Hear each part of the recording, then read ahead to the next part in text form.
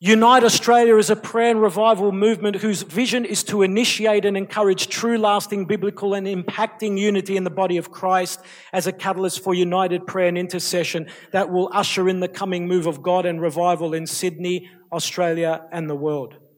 Psalm 133 verse 1-3, behold how good and how pleasant it is for brethren to dwell together in unity. It is like the precious oil upon the head running down on the beard of Aaron running down on the edge of his garments. It is like the dew of Hermon descending upon the mountains of Zion.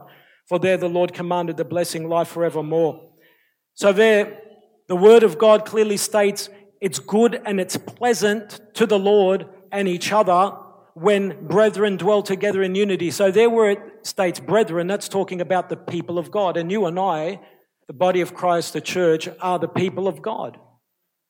And notice it says dwells in unity, not gathers in unity. Yes, we have to gather in unity, but first we have to dwell in unity.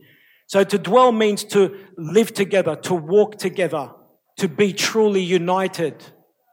And then when we gather in unity, we'll see great things. Amen. And then it goes on to give two analogies of the anointing. So the word of God here states it's like the anointing coming down upon us.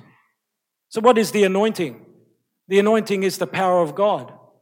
What's the power of God? It's the manifestation of His presence. What's the presence of God? The Holy Spirit. Amen. And then it concludes by saying, for there the Lord commanded the blessing, life forevermore. So when God's people live together, walk together, gather together in unity, God commands the blessing. What's the blessing? Life forevermore. But it's far more than that.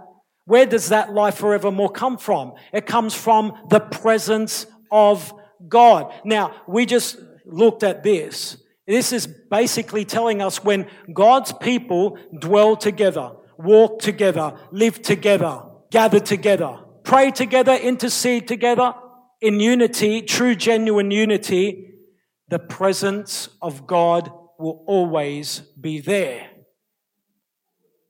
Now, the indwelling presence of God is already in each and every one of us and remains within each and every one of us as long as we don't reject the Lord or our salvation, because we're at risk of losing Him if we do such a thing, right? However, this is actually talking about the manifest presence of God. And what's one of the things the manifest presence of God does? Brings revival.